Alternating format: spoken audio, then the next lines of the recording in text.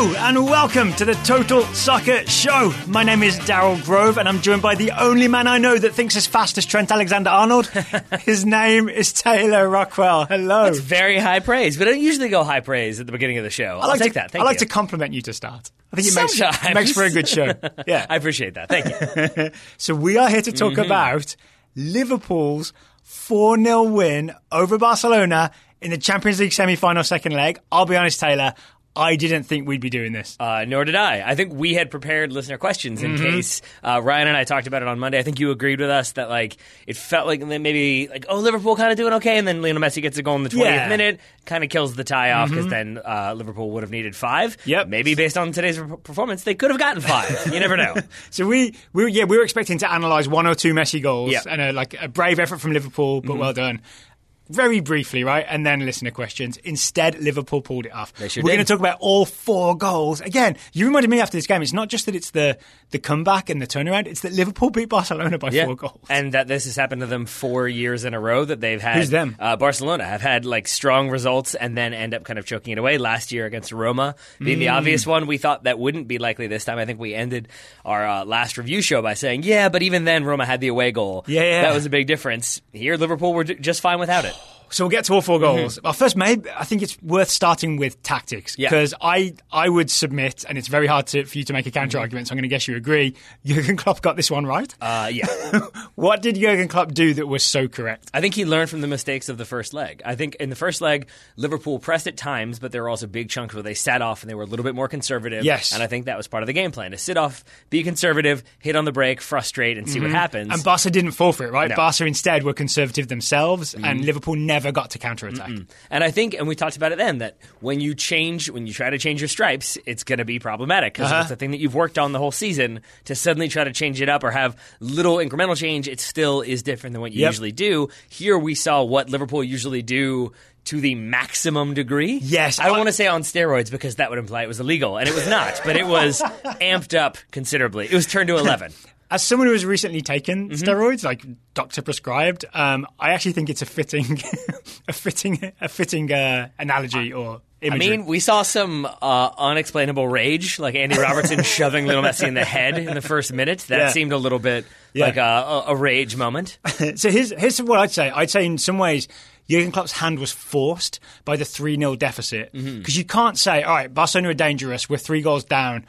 We'll sit back and hit them on the counter and we'll probably get 3 or 4 goals that way. I think it basically, given the situation, it was we have to go after them all the time, press all the time, win the ball back all the time, be aggressive all the time. And that's either going to end in us losing 3-0 or more or worse again, or we might pull off a miracle. Right? And I think that it was like a roll of all Jurgen Klopp's dice, and he not got lucky, but it worked. There's another version of this game where it doesn't work, right? Where Barcelona pass their way through Liverpool's press and Messi does score in the 11th minute. Yeah. I know you just said they didn't get lucky, but I would say anybody who thinks that or thought that or that Jurgen Klopp just happened to stumble upon this, I would say completely wrong, because this is an amazing example of how much these players, I think, believe in Jurgen Klopp, how much he believes in them. Because you're right. I mean, this is a miracle. To get 4 goals against this Barcelona team, no one predicted this. Even most Liverpool fans, I think, at best are like, maybe, possibly, but it seems very unlikely. And I think I will say, they all showed up. All the fans? Yeah, but I mean, as did all the players, and I mean that, again, turned to 11. And I think that shows you the difference right there, is I think every single player on that field for Liverpool tonight thought, there's a chance we can do this, we got to go 110%. And I think Barcelona thought, I don't even mean this as negatively as it's about to sound, but I thought a little bit, come on, we're Barcelona. We're gonna we're gonna be okay. And I think that they didn't necessarily get rattled right away. I think when the second goal goes in, that's when Barcelona get rattled. But I think they weren't quite at that level of intensity, because I think they had 3 goals to the exactly. good, right? I think you think you guys might go for it for a little bit, but we'll find a way through. And I think just that level of disparity in terms of energy in those first couple minutes, it sets the tone, and it makes it hard for Barcelona, I think, to get back up to that level after that. I will say Liverpool's maybe belief, symbolised by Mohamed Salah. Couldn't play in this game, neither could Roberto Firmino. His T-shirt, which he very noticeably, he had his hoodie zipped open so you could see his T-shirt, even though it looked pretty cold in Liverpool, it said never give up, right? I think never give up. So I think it was something like that. Yeah. I mean that's one way it's symbolized. I would say just the amount of not even reckless tackles, not even like crazy tackles, just sort of like last ditch has to kind of happen tackles that went into this one. And just aggression, pure aggression. And actually, this is what I want to talk about because I think in one way it's simplistic to say, oh, Liverpool were really aggressive. Liverpool pressed. This is not the normal Liverpool press, right? This is different to what we normally see Liverpool and Jurgen Klopp teams do. Yes. You said it was turned to 11. I kind of want to ask you to explain why, because if people are not that familiar, not as familiar as you are, then they might not know. I think it was usually what we've talked about when we talk about gegenpress and when we talk about the press that we've seen from Liverpool under Jurgen Klopp. It is aggressive stepping to the player with the ball to cause them problems, to limit time and space. But the key aspect of it is not over pursuing. If you run at that player and get beat, you've kind of negated the entire system because now someone else has to come over to try to help. Their player is now open, and it kind of can be a chain reaction. And then your press gets broken, right? Yeah. And you get counted on. Yeah. And I think they abandoned that a little bit in this game. It felt like so many decisions were. I keep trying to come up with an analogy, and I'm struggling. But it's like they weren't necessarily planned. But it was sort of if the ball went back to Jordi Alba, I was the first one to do it, to Jordi Alba, and Trent Alexander-Arnold had to make a choice between do I track the run from Felipe Coutinho, even if it means like leaving Jordi Alba, or do I step to Jordi Alba and potentially leave that ball on for Coutinho? Yeah. They chose to go after Jordi Alba every time. And I'm not saying that they isolated Jordi Alba. I'm saying that I think the philosophy switched from sit back a little bit at times, pressure, but don't get exposed. It turned into stop the attack before the attack happens. I'd go one further and say it used to be like you go and pressure, but you kind of stop short. You almost like stop in front of the player and then you force them into maybe a bad pass. But it seemed to me more often than not, or at least half the time, the plan was go charging into him. Yeah. Right? Risk getting beat, go charging into him. And I think the success of this Liverpool performance is that they went charging into people many, many times. And most of the time, they came away with the ball.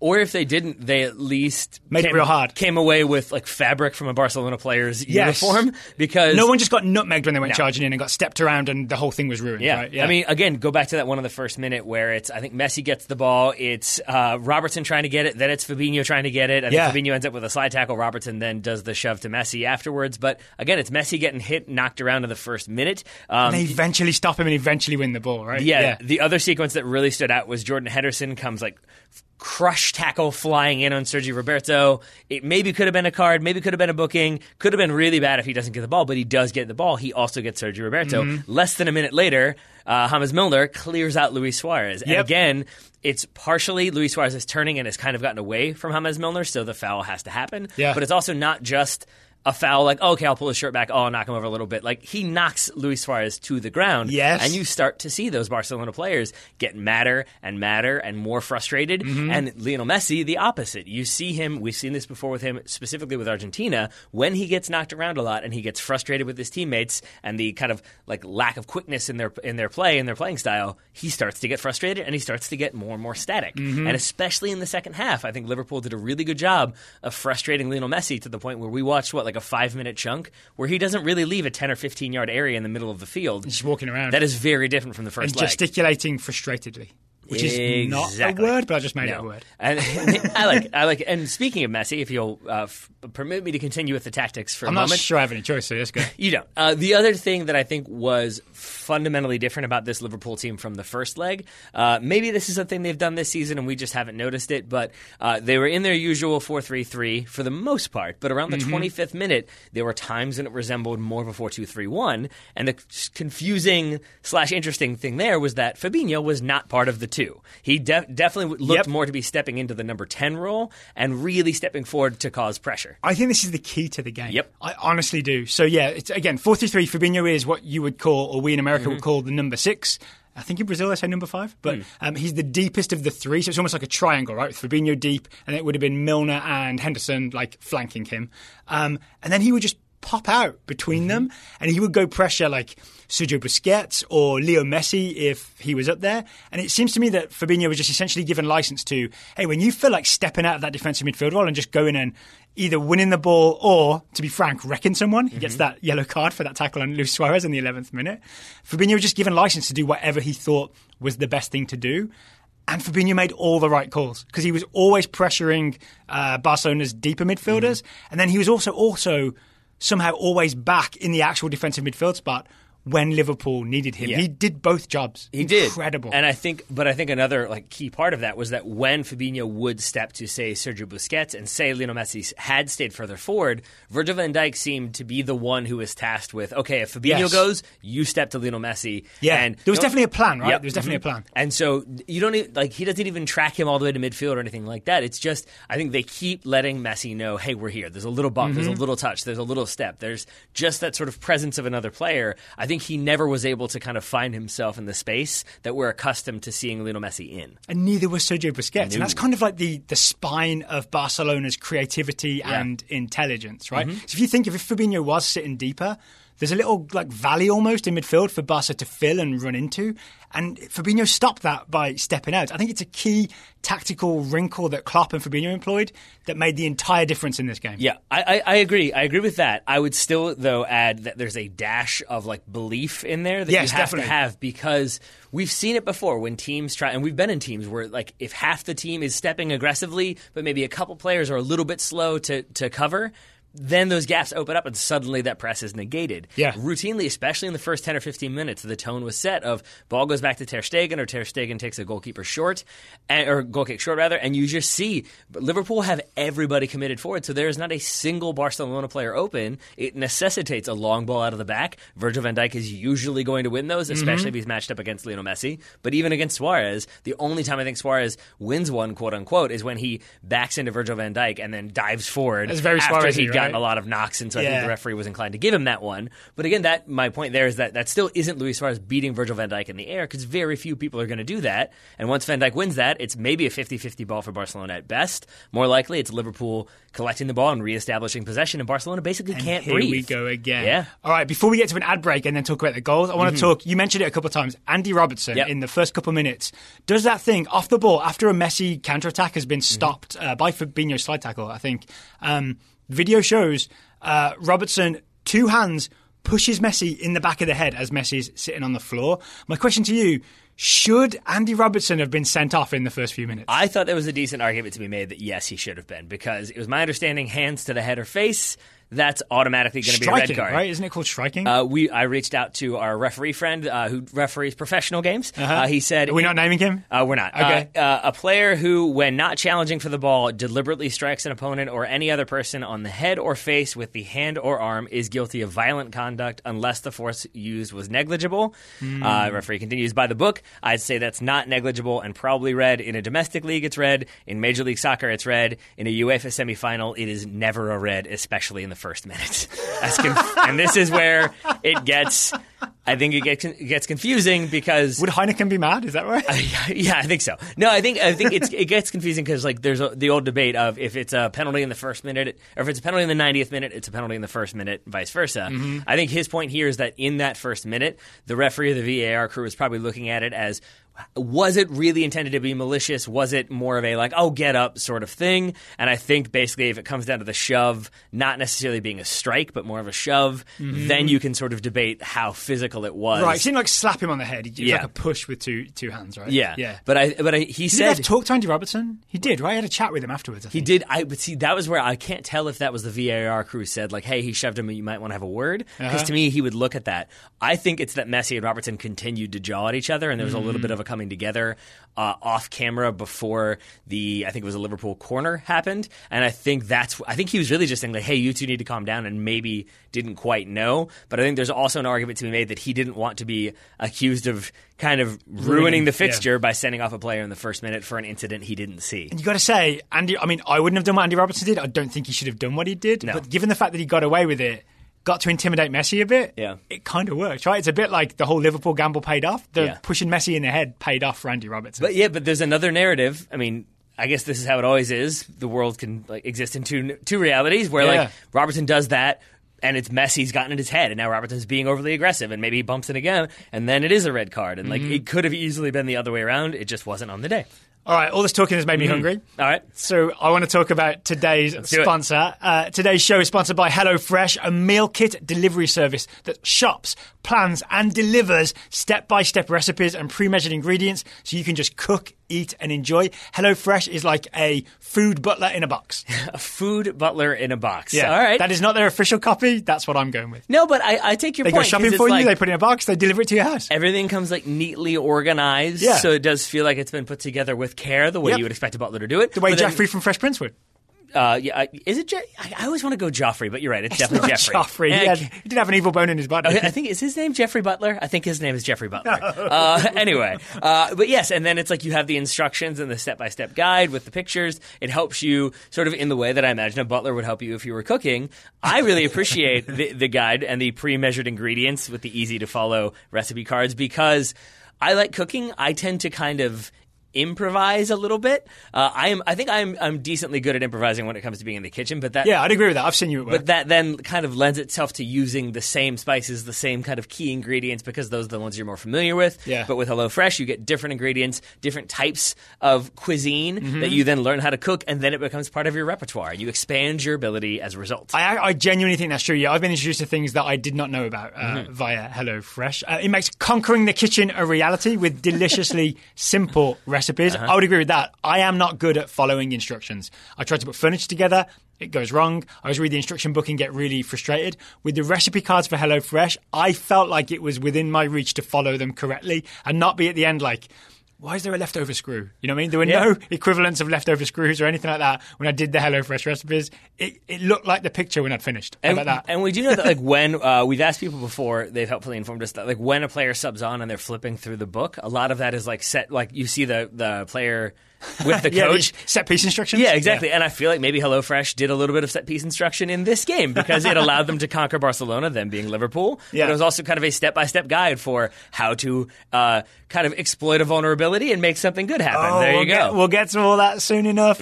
All the meals come together in 30 minutes max, Yep. call for less than 2 pots and pans, and require minimal cleanups. If you have 2 pots and pans, you can make a HelloFresh recipe. There are 3 plans to choose from. Classic, veggie, that would be mine, and family, with the option to switch between those 3 plans for when your tastes change, or I guess the size of your family changes. Yeah, exactly. You can spend less time meal planning and grocery shopping so you can get that time back to do more of what you love, which is, for me, watch soccer and watch Game of Thrones. And so, you want to get And the meal Fresh Prince. done. Don't You don't want to forget get that dragging on. I cannot remember the last time I watched a Fresh Prince episode.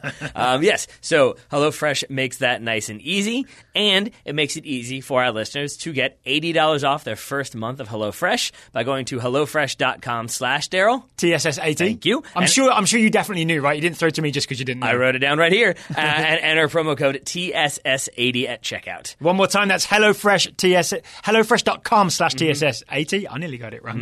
And then enter the promo code TSS80. It's like receiving it's like receiving 8 meals for free because it's $20 off your first 4 boxes. All right. Thank you very much to HelloFresh for sponsoring today's episode.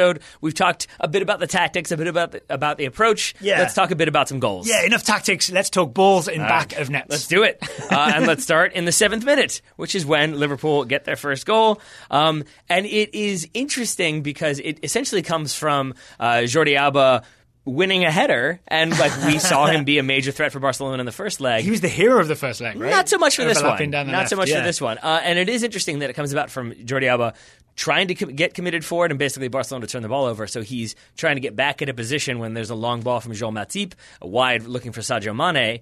But that said, I was ready to think it was like, oh, Jordi Alba's out of position, he's sprinting back, and that's why he has such a bad play. Yeah. I genuinely don't know why this is such a poorly hit header from Jordi Alba. So he's going for Lenglet, right? Lenglet, excuse Yeah. me. He's trying to head it back to Lenglet. Sadio Mane is like wide of Alba. Yeah. So maybe this is the classic thing where Liverpool were just on it, were more aggressive, and were just getting to things with more determination and just will to win than seemed possible to Barcelona. I think you're right. Is that too simplistic? No, but a little bit. Only to say that I think it's another example. We've kind of been like stumbling upon, or at least I've been stumbling upon in this review, is like it's like 99% this thing from Liverpool and then 1% this extra little thing. And in this case, yeah, it's Sadio Mane like being attuned to what's about to happen and aggressively trying to win that ball. But it's 1% deception, I think, because he does sort of look as though like, oh, I was waiting for that long ball to come over the top and I was going to receive it on the touchline. It didn't quite get to me. It's actually a really badly underhit ball from Matip, right? But I think Sadio Mane makes it look like, oh, you're going to cut this ball out, so I'm not even going to go for it. I'm going to messy it. I'm just going to be like, oh. Yeah. And then Jordi Alba Alba, I think, is like, okay, cool, I can calmly head this ball back to Langley. And as soon as he kind of commits to doing that, Sadio Mane's alive to it and just intercepts an underhit header. But I think an underhit header because Jordi Alba was kind of fooled in that moment.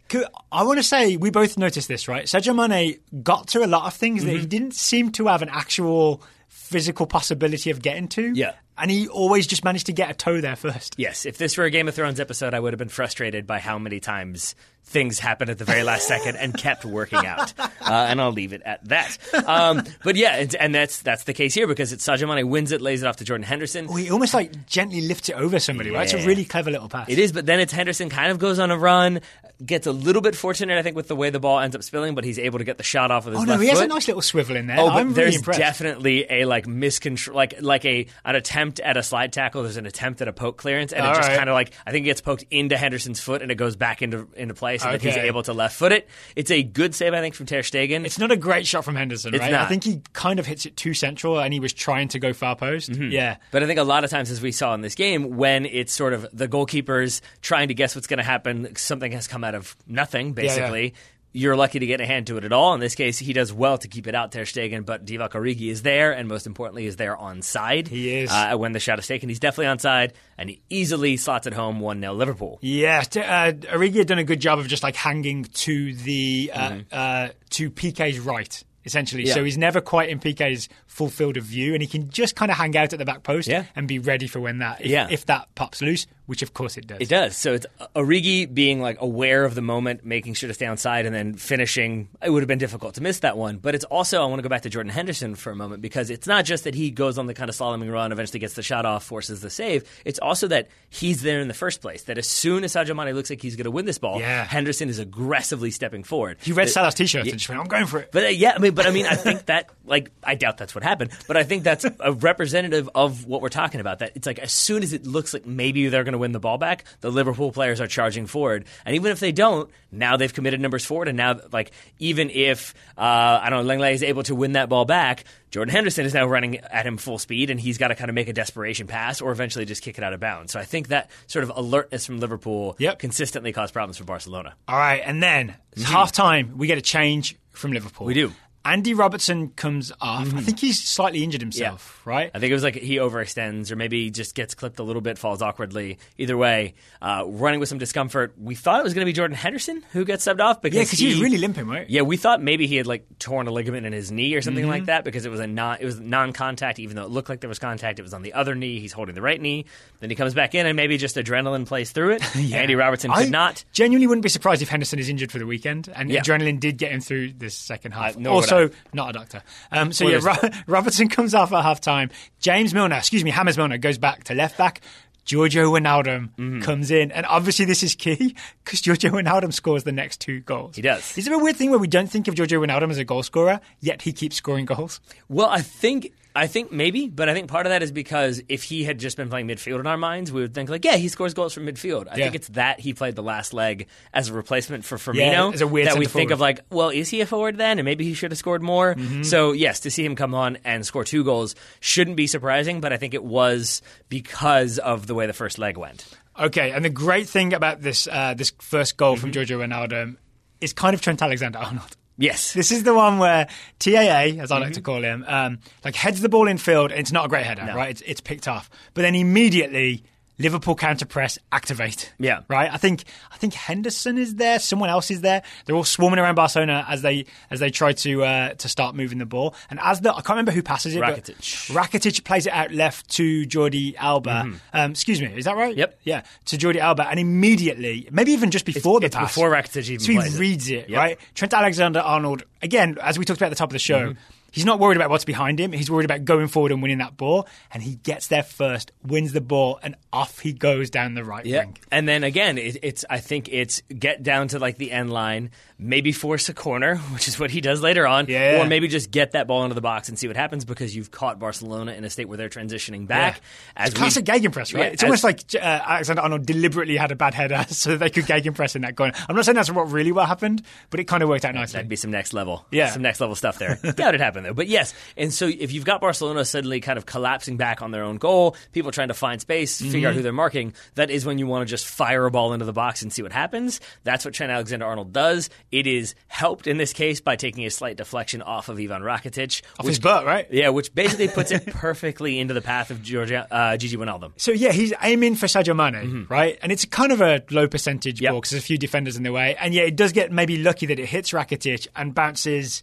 I don't think Wijnaldum even really has to change stride except for a last-minute acceleration. I think he slows up a little bit and then accelerates through it. Yeah. So it's an element of luck here, right? Yeah. That it lands in the path of Gigi Wijnaldum, who can side foot finish it first time. I would also say, you want to maybe blame someone for not tracking Wijnaldum or something. Arturo Vidal is with him every step of the way, and he is he's accelerating as much as he did when he was drunk driving. Yeah. He is fully after him, even slides in at the end. Wijnaldum is just that little bit ahead of him, that little bit get there first, and that little bit ball in the back of the net. 2-0 to Liverpool. I would say Vidal was even slightly more in charge of his faculties this time around. But again, it's sort of, it looks like Ter Stegen maybe could have done better because he does get a hand to it, but it still goes in. But again, I think that's one where he's kind of doing the best he can in that moment because it's been a turnover, because that ball is kind of zipped in and it takes that deflection. Yeah. I think Ter Stegen is worried about getting back into the kind of center of goal, getting good position, and then that shot comes. It's a little bit congested. Maybe he can't see it clearly. Is able to get a hand to it, but I think the power as well that Wijnaldum strikes that ball with, it makes it very difficult for Ter Stegen to keep out, and he doesn't. So and it's 2-0. That's the 50th minute. It's 2-0. Liverpool are still one goal behind.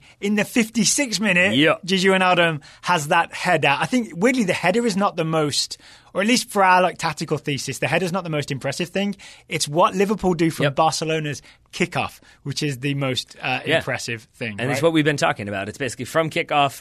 It's not like it just happens automatically. There is definitely a moment when you can tell that Barcelona don't quite know what they're going to do with the ball. It kind of moves back and then over to the right. And this is when it's that moment of indecision. That's when Fabinho aggressively steps to Busquets. Virgil van Dijk moves out and is on Lionel Messi. Barcelona try to force that ball into Messi. It gets to him, but Virgil van Dijk is right there, puts him under pressure. Liverpool able to get the ball back right away. Yeah, doesn't Van Dijk sort of tackle him and it pops in the air and maybe Henderson picks it off on the way? That sounds about right. Liverpool are away. And I think it's just amazing that we even talk about Messi getting tackled, because it happened a lot this game. It doesn't usually happen all that much. He normally finds a way to shake someone off, right? Yeah. And I was really impressed with Van Dijk's decision-making and just ability to win the ball when he does it, And I think it's because that second goal doesn't necessarily come out of nowhere, but it does come after Barcelona had a lot of good scoring opportunities at the end of the first half. So many Alisson saves that we haven't really talked about as part of this, right? And that's kind of them in the game. And that's kind of why I'm going back. Forgive me doing some mid-goal breakdown, but it's worth noting. 51st minute, Luis Suarez is in on goal. Alisson makes that save.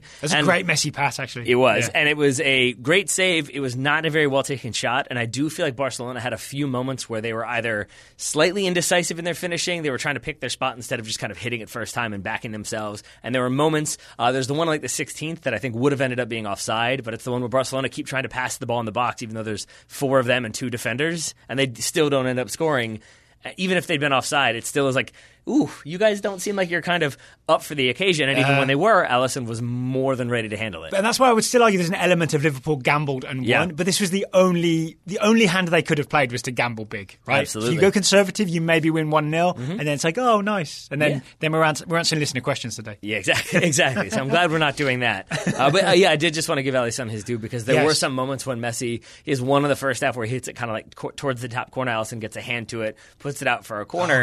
And I think it's one of those where there's no saves that are like spectacular or amazing. There's some very good saves from Alisson, but it's a lot of goalkeepers making good, competent saves that you need them to make to kind of get that confidence going. And if you're Barcelona, if you take 5 shots and the keeper gets all of them, there is that moment where you start to wonder, why can't I get by this guy? And so then when you have that very good chance for Suarez, if he's already missed 1 or 2, he might just not be quite as 100% confident as he normally would be, and then he overthinks it and ends up shooting it a little wider than I think he would have liked. And then to double down on this idea of confidence, getting to this third goal, we've already broken it down, but the fact that it starts with Leo Messi getting tackled by Virgil van Dijk, it just has a thing to it, right? Of our prince that was promised is tackled by that big Dutch dude. You know what I'm saying? Yeah.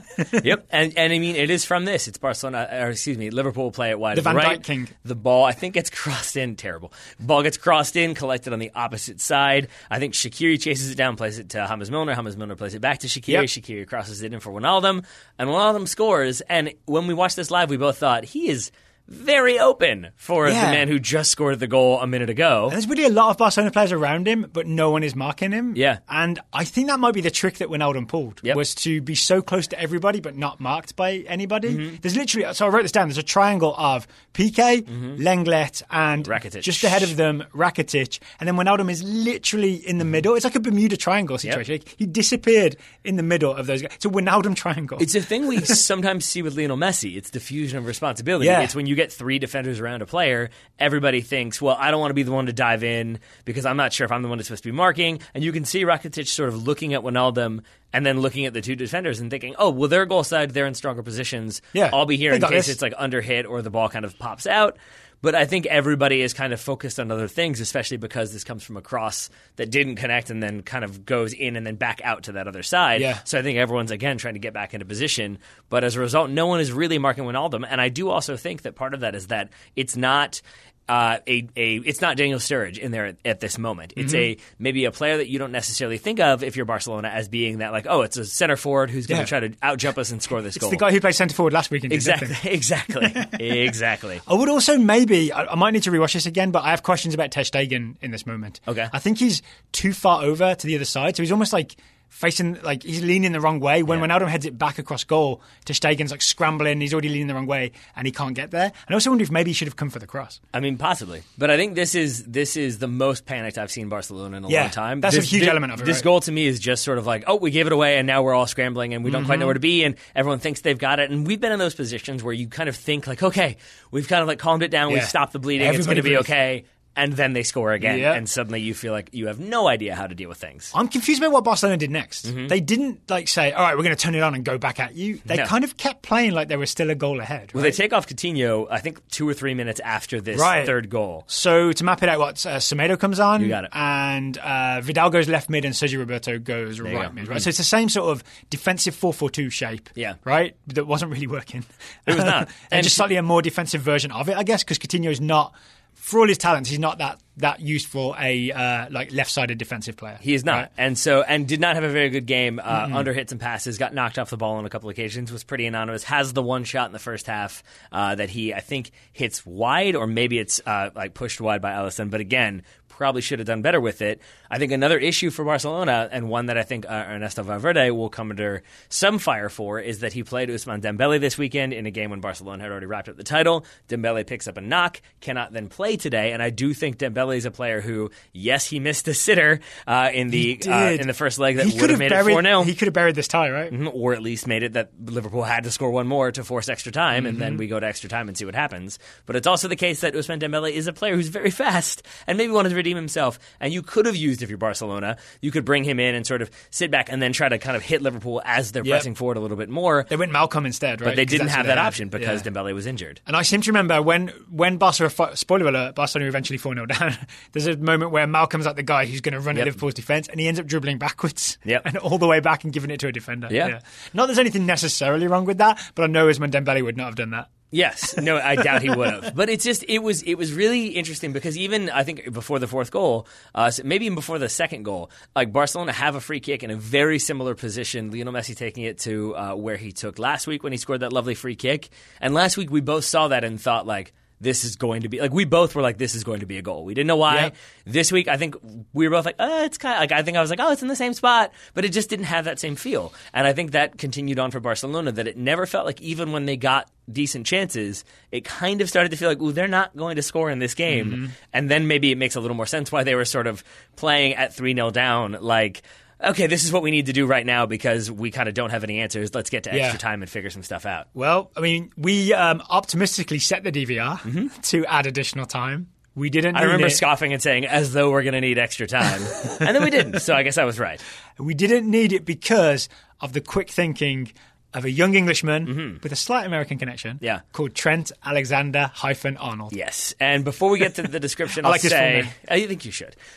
We have been asked a couple times on Twitter if this qualifies as like master set piece theater, which is, if you're new to the show, is a thing that we use to kind of describe set pieces that were clearly drawn out and well orchestrated and well acted that led to great goals. I said yes on Twitter. Now I realize I'm 100% wrong because this was not drawn up at all. This was just improvising, right? I mean, mean, yes and no, because I do think like we've seen Liverpool score off of like the driven ball from Trent Alexander-Arnold off the corner into the box low, and like somebody gets a foot to it. Usually with the opposition defense paying attention. Yes, so I honestly think this is a like sort of two things situation, in which I think it's probably a play that they've drawn up previously, but I don't think it's one that they were looking for in the moment. I really think it's just that Trent Alexander-Arnold is alive to Divock Origi is wide open and unmarked, and nobody on Barcelona is paying attention, and that's what happens, right? It's basically corner taken. He like walks away as though he's not going to take it. Trent, then runs back and takes it really quickly, finds Origi. Shaqiri's coming over to take That's it. the thing that gives it away has to me. his head down as well, and right? then when it's taken, sort of, it's not just the like, haha, I'm acting and I was selling it the whole time. He looks behind him like, what just happened? Did you kick the ball? Why did you kick the ball?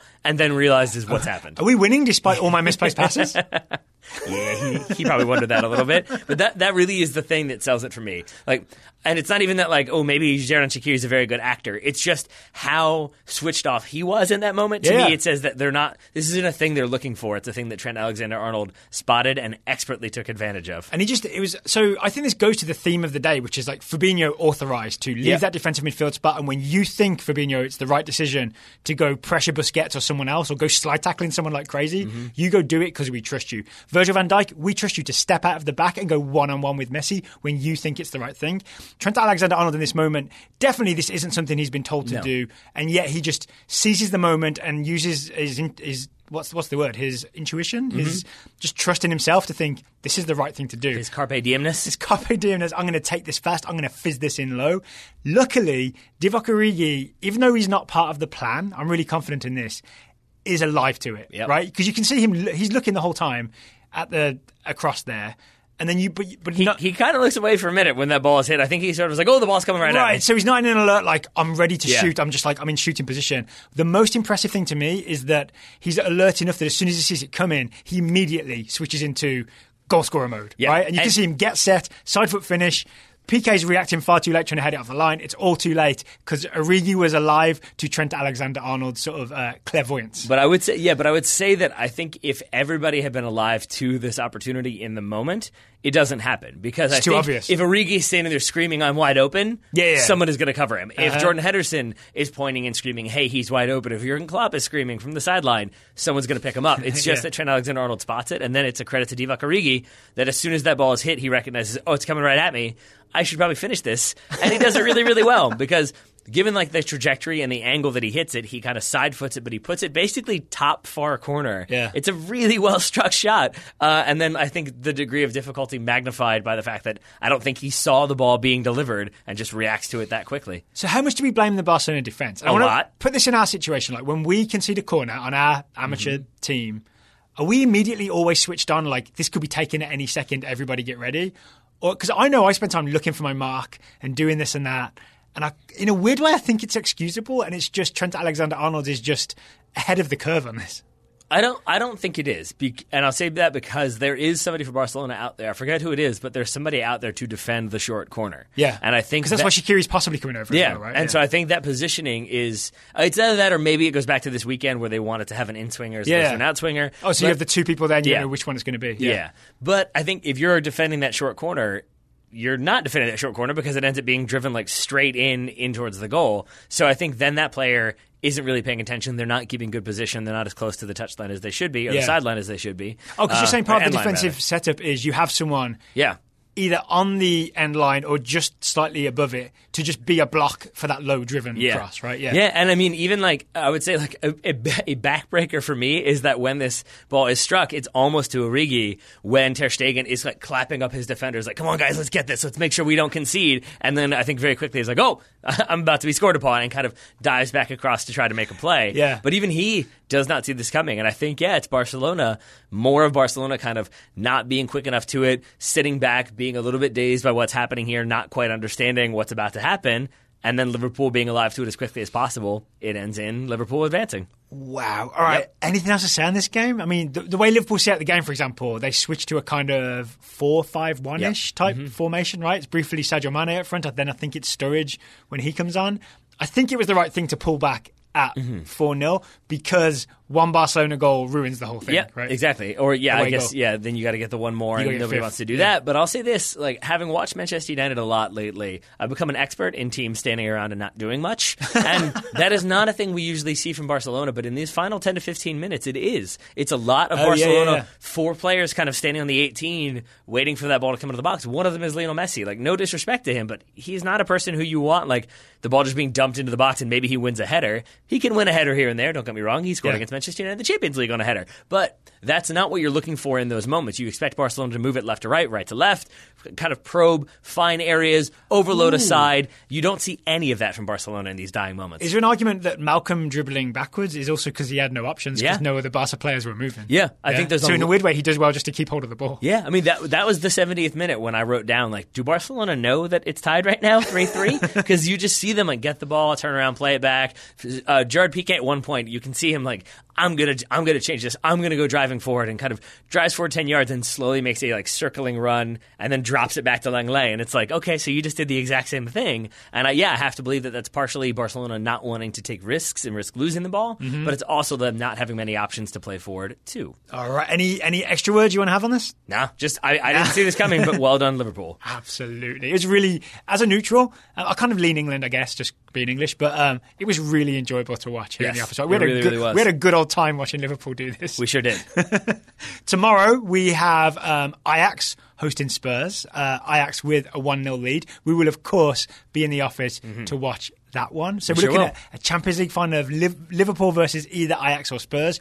June 1st. I checked the date today. June 1st. All right, then. But before we get to the Champions League final or even that Ajax Tottenham game, we should talk about today's sponsor. Yes. Away Days. Away Days. AwayDaysFootball.com. The independent clothing brand out of Massachusetts. But they also do the famous, the wonderful mystery kits. This is where you, for $25, you get a jersey and you don't know what it's going to be. It's a team jersey. It's not from a big team. It could be from anywhere in the world. It could be Swedish, Portuguese, Greek, Turkish, anything.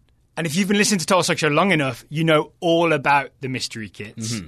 Except you don't. Oh? Because there's a new type of mystery kit available on awaydaysfootball.com. I appreciate you playing along because I know that you already know this. I do. It's the 2018-19 mystery kit. I'm as good of an actor as Xherdan Shaqiri. You certainly are. Almost as good as Luis Suarez. You got a little work to do and you'll get there. So the 2018-19 mystery kit, it's a similar deal except it's guaranteed to be from this current season. And then you also have the option... Even Chelsea won't give you that offer. You also have the option to go big or small. Okay. So you can ask for a 2018-19... To clarify, that's not size-wise. No, You're no. talking about the club that you can get. Yeah, size-wise you can go small, medium, large, extra large, and so on. You can ask for... I want a big one. You can ask for a big club mystery kit 2018-19. And I guess this is a good thing if you don't support a big club, then you're not worried about getting your rivals or whatever, right? If you're a Wolves fan like me, I could do this and ask for a big club. I could get a Man United, Liverpool, Arsenal, Chelsea, Barca, Real Madrid, whatever kit. Yeah. The confusing thing is that you put the sixth best team in the Premier League in as a big club. But I take your point. I'm sure mystery kits would count them as a big club still. I think so. The regular mystery kits are $25. Yep. These ones are $40. But you can also, again, ask for smaller mystery kit 2018-19. Again, smaller club. You've got me very self-conscious about this now. For $40, and you'll get a current season smaller club kit. And that could be like Monterrey, I think, is an example they give. Galatasaray would be an example they give. So I would have been happy with Monterrey about a year ago. I would certainly be happy with Galatasaray. I would take that one myself.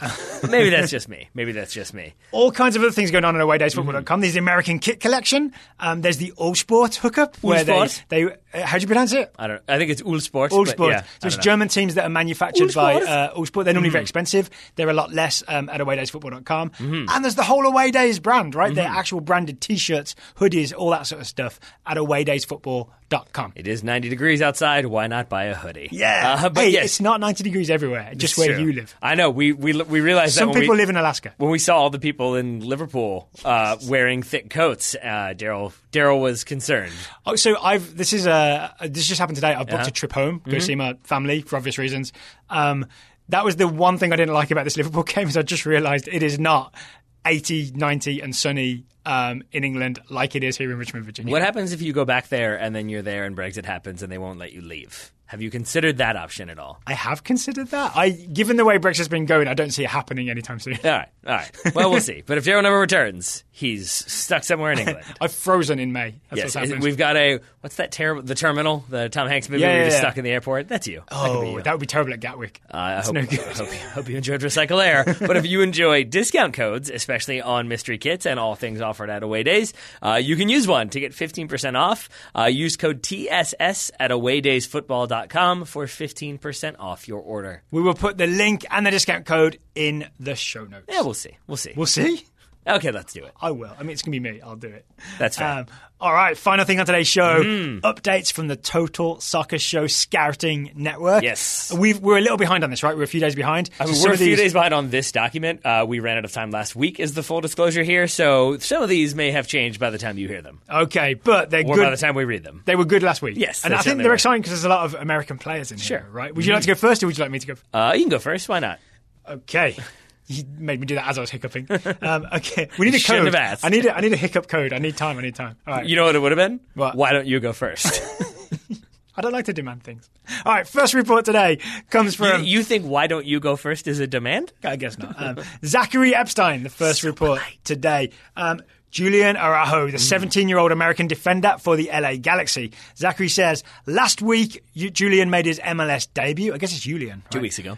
2 weeks ago, made his MLS debut, filling in for an injured Rolf Felscher and going the full 90 in the Galaxy's 2-1 win over the Dynamo. It's been a rapid ascent for Araujo, who only joined LA Galaxy 2 late last season. Trevor Talbert scouting Griffin Yao, 16-year-old American forward for DC United. After being in the squad for 2 matches in a row, Griffin Yao made his debut against NYCFC. He was given about 5 minutes at the end of what turned out to be a 2-0 loss for DC. Yao had a few good touches, but not much else. He has since, I think, gone to U17 qualifying, right? We'll be getting updates all about that hopefully soon. Or we've probably already got them. Anurag Anjaria is scouting Andrea Novakovic, the 22-year-old American forward on loan at Fortuna Sittard from Reading. Novakovic was subbed off with a non-contact injury in the first half against fellow American Eric Palmer Brown's NAC Breda.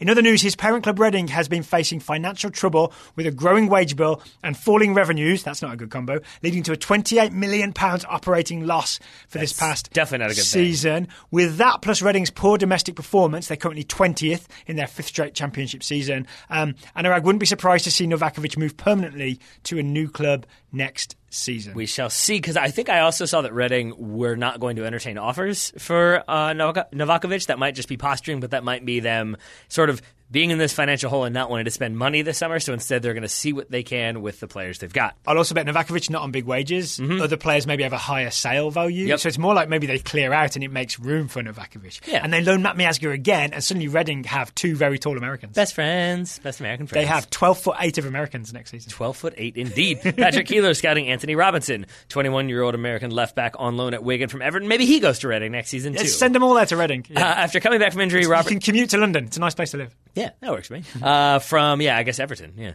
after coming back from injury, Robinson has started and finished every Wigan game since then. In the past 2 games, Anthony played very well on both ends of the field. Against Leeds, Robinson was singled out as one of the best players on the field, and The Guardian was quoted as saying he provided, quote, a masterclass in playing left back, end quote. Wow, all right. Ryan Marzak is scouting Josh Onoma, the 21-year-old English midfielder on loan at Aston Villa from Tottenham. Ryan says Onoma made his first appearance since February when he started as a centre mid at Norwich. He didn't do anything spectacular in either match, but it's nice to see him back on the pitch. And he'll be involved in the playoffs, obviously, for Villa, or at least Villa will be. Maybe Onama will be too. Willie Reed scouting Jesus Vallejo, the 22-year-old Spanish defender for Real Madrid. The prince who was promised made an appearance. Second reference on the show. 2 princes, both promised. We know I don't read the scouting reports ahead of time, so you know I didn't steal it from here. After a year completely decimated by injury, it wasn't decimated because it wasn't reduced by 10. Vallejo has become a term used to not mean literally what it used to mean. Vallejo finally got a start for Madrid against Athletic Bilbao and showed showed what all the hype was about. He put Inaki Williams in his pocket the whole game. Is that and legal? Showed well. I don't think so, but he went for it anyway. And showed well in what has to be an audition for next year, as Eder Militao is already on the way in. All right, Eric Edston is scouting Callum Hudson-Odoi, the 18-year-old English winger for Chelsea. Eesh. Unfortunately for Callum, his season ended during the first half of the 2-2 draw with Burnley, when he was forced off with an Achilles injury. He later confirmed reports of a ruptured Achilles and will be in a race to be fit for the start of next season, which may also lead to a quiet summer of transfer rumours. Mm-hmm. They can't sell him anyway. There's a transfer ban, so they can't afford to sell him because they can't replace him. Unless they appeal. I still don't fully know what's going to happen with Chelsea, if they're just going to embrace it and take the ban this summer or try to get the one more window of crazy spending. We shall see. Ryan Marzak scouting Pione Sisto, 24-year-old Danish wide. I think he's Danish. Yeah. Wide attacker for Celta Vigo. Pione has not had a lot of opportunities to display his skills as of late. That's why I couldn't remember where he was from. He's made a total of 6 appearances since the transfer window closed at the end of January. This is very concerning as the summer window approaches, says Ryan. Not good. John Adams. Not good, says Daryl. John Adams, not that one, is scouting Sean Harrison, the 21-year-old English striker on loan at Melbourne City from Spurs. He could have been the guy playing instead of Llorente. John Adams says Harrison had a breakout performance in Melbourne's 5-0 thrashing of last place Central Coast Mariners. He scored 2 goals and delivered a 91st minute assist to put the cherry on top of the victory. The pick of the bunch was Harrison's first goal, in which he drove at 2 defenders from the wing, split said defenders, avoided the onrushing 3rd defender, and then finished around a 4th defender and passed the keeper to slot the ball into the far side netting. Fernando Llorente would have passed the ball backwards instead. He sure would have. That was dramatic. Guy Gerweb scouting Serge Gnabry, the 23-year-old wide forward for Bayern Munich. Bayern president Uli Hoeneß labeled Serge Gnabry's Bayern the biggest surprise. Or he labeled Serge Gnabry Bayern's biggest surprise, saying, "Don't tell anyone, but we thought he might do a few games and occasionally help the team." I feel like you're giving it away that you actually want that well shared. He also hailed Gnabry's positive attitude and energy, while Niko Kovac said he's happy Gnabry always wants to score, and Boateng called him a technical wizard equally strong with his left and right foot. Little surprised then that his contract has been extended until 2023. Oh, Germany, making all these players from England look as good as they should have been. Dylan Viach scouting Kai Havertz, the 19-year-old German midfielder for Bayer Leverkusen. Kai started at right wing for the 4th straight game and scored in Leverkusen's 4-0 victory over Augsburg, continuing to increase his hold on the title of Europe's top-scoring team. His 14th league goal was an amazing finish. Coming across the box from the right, he just made it across the defender to meet Volland's cross with his weaker right foot. Using the outside of his toe, he looped it across and over the keeper and into the far side netting. I like how Dylan could tell it was the outside of his toe. He let slip the toe of war. That's what I have to say. Kyle of Michigan, formal, scouting Jonathan Gonzalez, 20-year-old Mexican midfielder from Monterrey. This sounds like I Love Michigan. Also that. Kyle of... Yeah, I like it. That feels like it should be a terrible sitcom that Daryl would probably be a writer for, so it works out.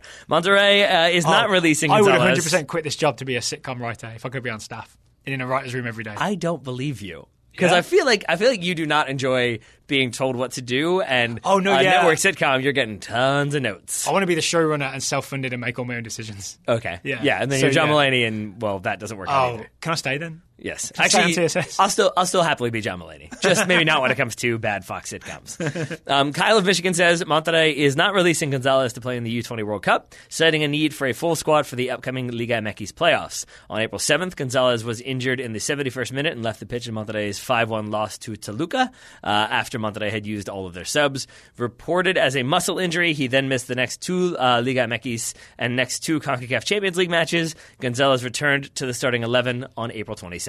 Oh, he's going to be all mad that he can't go to the U20 World Cup, right? Shucks. Chase Poole is scouting Gedson Fernandes, the 20-year-old Portuguese midfielder for Benfica. Even though Gedson has been only getting, quote, garbage minutes, unquote, and a single assist in the Europa League over last month, a rumour has emerged that Tottenham has offered Benfica €45 million for him, which Benfica have refused. This is much below his €120 million release clause. Slightly. Hard to say that what he's actually worth since he hasn't played much the second half of the year, but it's way less than €120 million. I think I read a rumour today that Man City are after him as well. Of course. Yeah. Of course. That I sounds think I right. may have him confused with someone else, but yeah. I feel like there's been a lot of rumors about who Man City are going after, and the answer is a lot of people. Yeah, I mean, they need to strengthen after winning every game in the Premier League this year. Steve Renard scouting Yuri Tielemans, 21-year-old Belgian midfielder on loan at Leicester from Monaco. I know they haven't won every game. Please don't email me. Go ahead and email him. Tielemans opened the scoring for Leicester once again, using his head to deftly redirect a ball from James Maddison into the Arsenal net in the 49th minute. That was in their 3-0 win. He narrowly missed with a well-taken shot in the 73rd as well, but sadly was not involved in the acrobatic Vardy goal later on, which Kasper Schmeichel got the assist for. Todd Ito is scouting Takafusa Kubo, the 17-year-old Japanese attacker for FC Tokyo. Todd says Kubo continues to be linked to big European clubs like PSG, Barcelona and Real Madrid. However, when asked by Goal.com what his favourite European side is, he said, quote, "The team I think play the most interesting football is Liverpool. It's a visionary. I feel they are awesome when I watch their games. It's not," he's such a kid. "It's not really to say that they are my, quote, favourite, unquote, but more like, quote, awesome, unquote. On the pitch, Todd enjoyed that as well, by the way. FC Tokyo remains atop the J-League table, and he played the full 90 and had the assist and the first goal in the most recent match against Matsumoto Yamaga on April 28th. I know you watch a lot of SNL. I'm going to nickname Takafusa Kubo Chad. Takafusa Chad Kubo, and I'm good with that. Why? Have you watched all the Chad sketches where Pete Davidson is just like, cool. All right. Oh, yes. Yeah. Like, it was like, awesome. I could see. Who's your favorite team? Liverpool. Why? Awesome. But why are they awesome? Awesome. Axel Romain scouting Nathaniel Chalobah, the 24-year-old English midfielder for Watford. Chalobah has only played 8 minutes since January. That's not a lot. And has only made the bench 4 times in that period. He has not been dealing with any injuries, so question mark is what I'm going to say about Chalobah. Thank you to everybody for all the scouting reports. Apologies sincerely for us being a little delayed on them. We should be up to date by the end of the week. Should be. Right? We should be. Inshallah, in the Turkish sense. All right, just remains to say, Taylor Rockwell, thank you for taking the time to talk to me today. Yeah, you've been fine. Listeners, thank you for listening. We know other soccer podcasts are available. We're very happy that you listen to ours, and we will be back tomorrow to review Ajax v Spurs.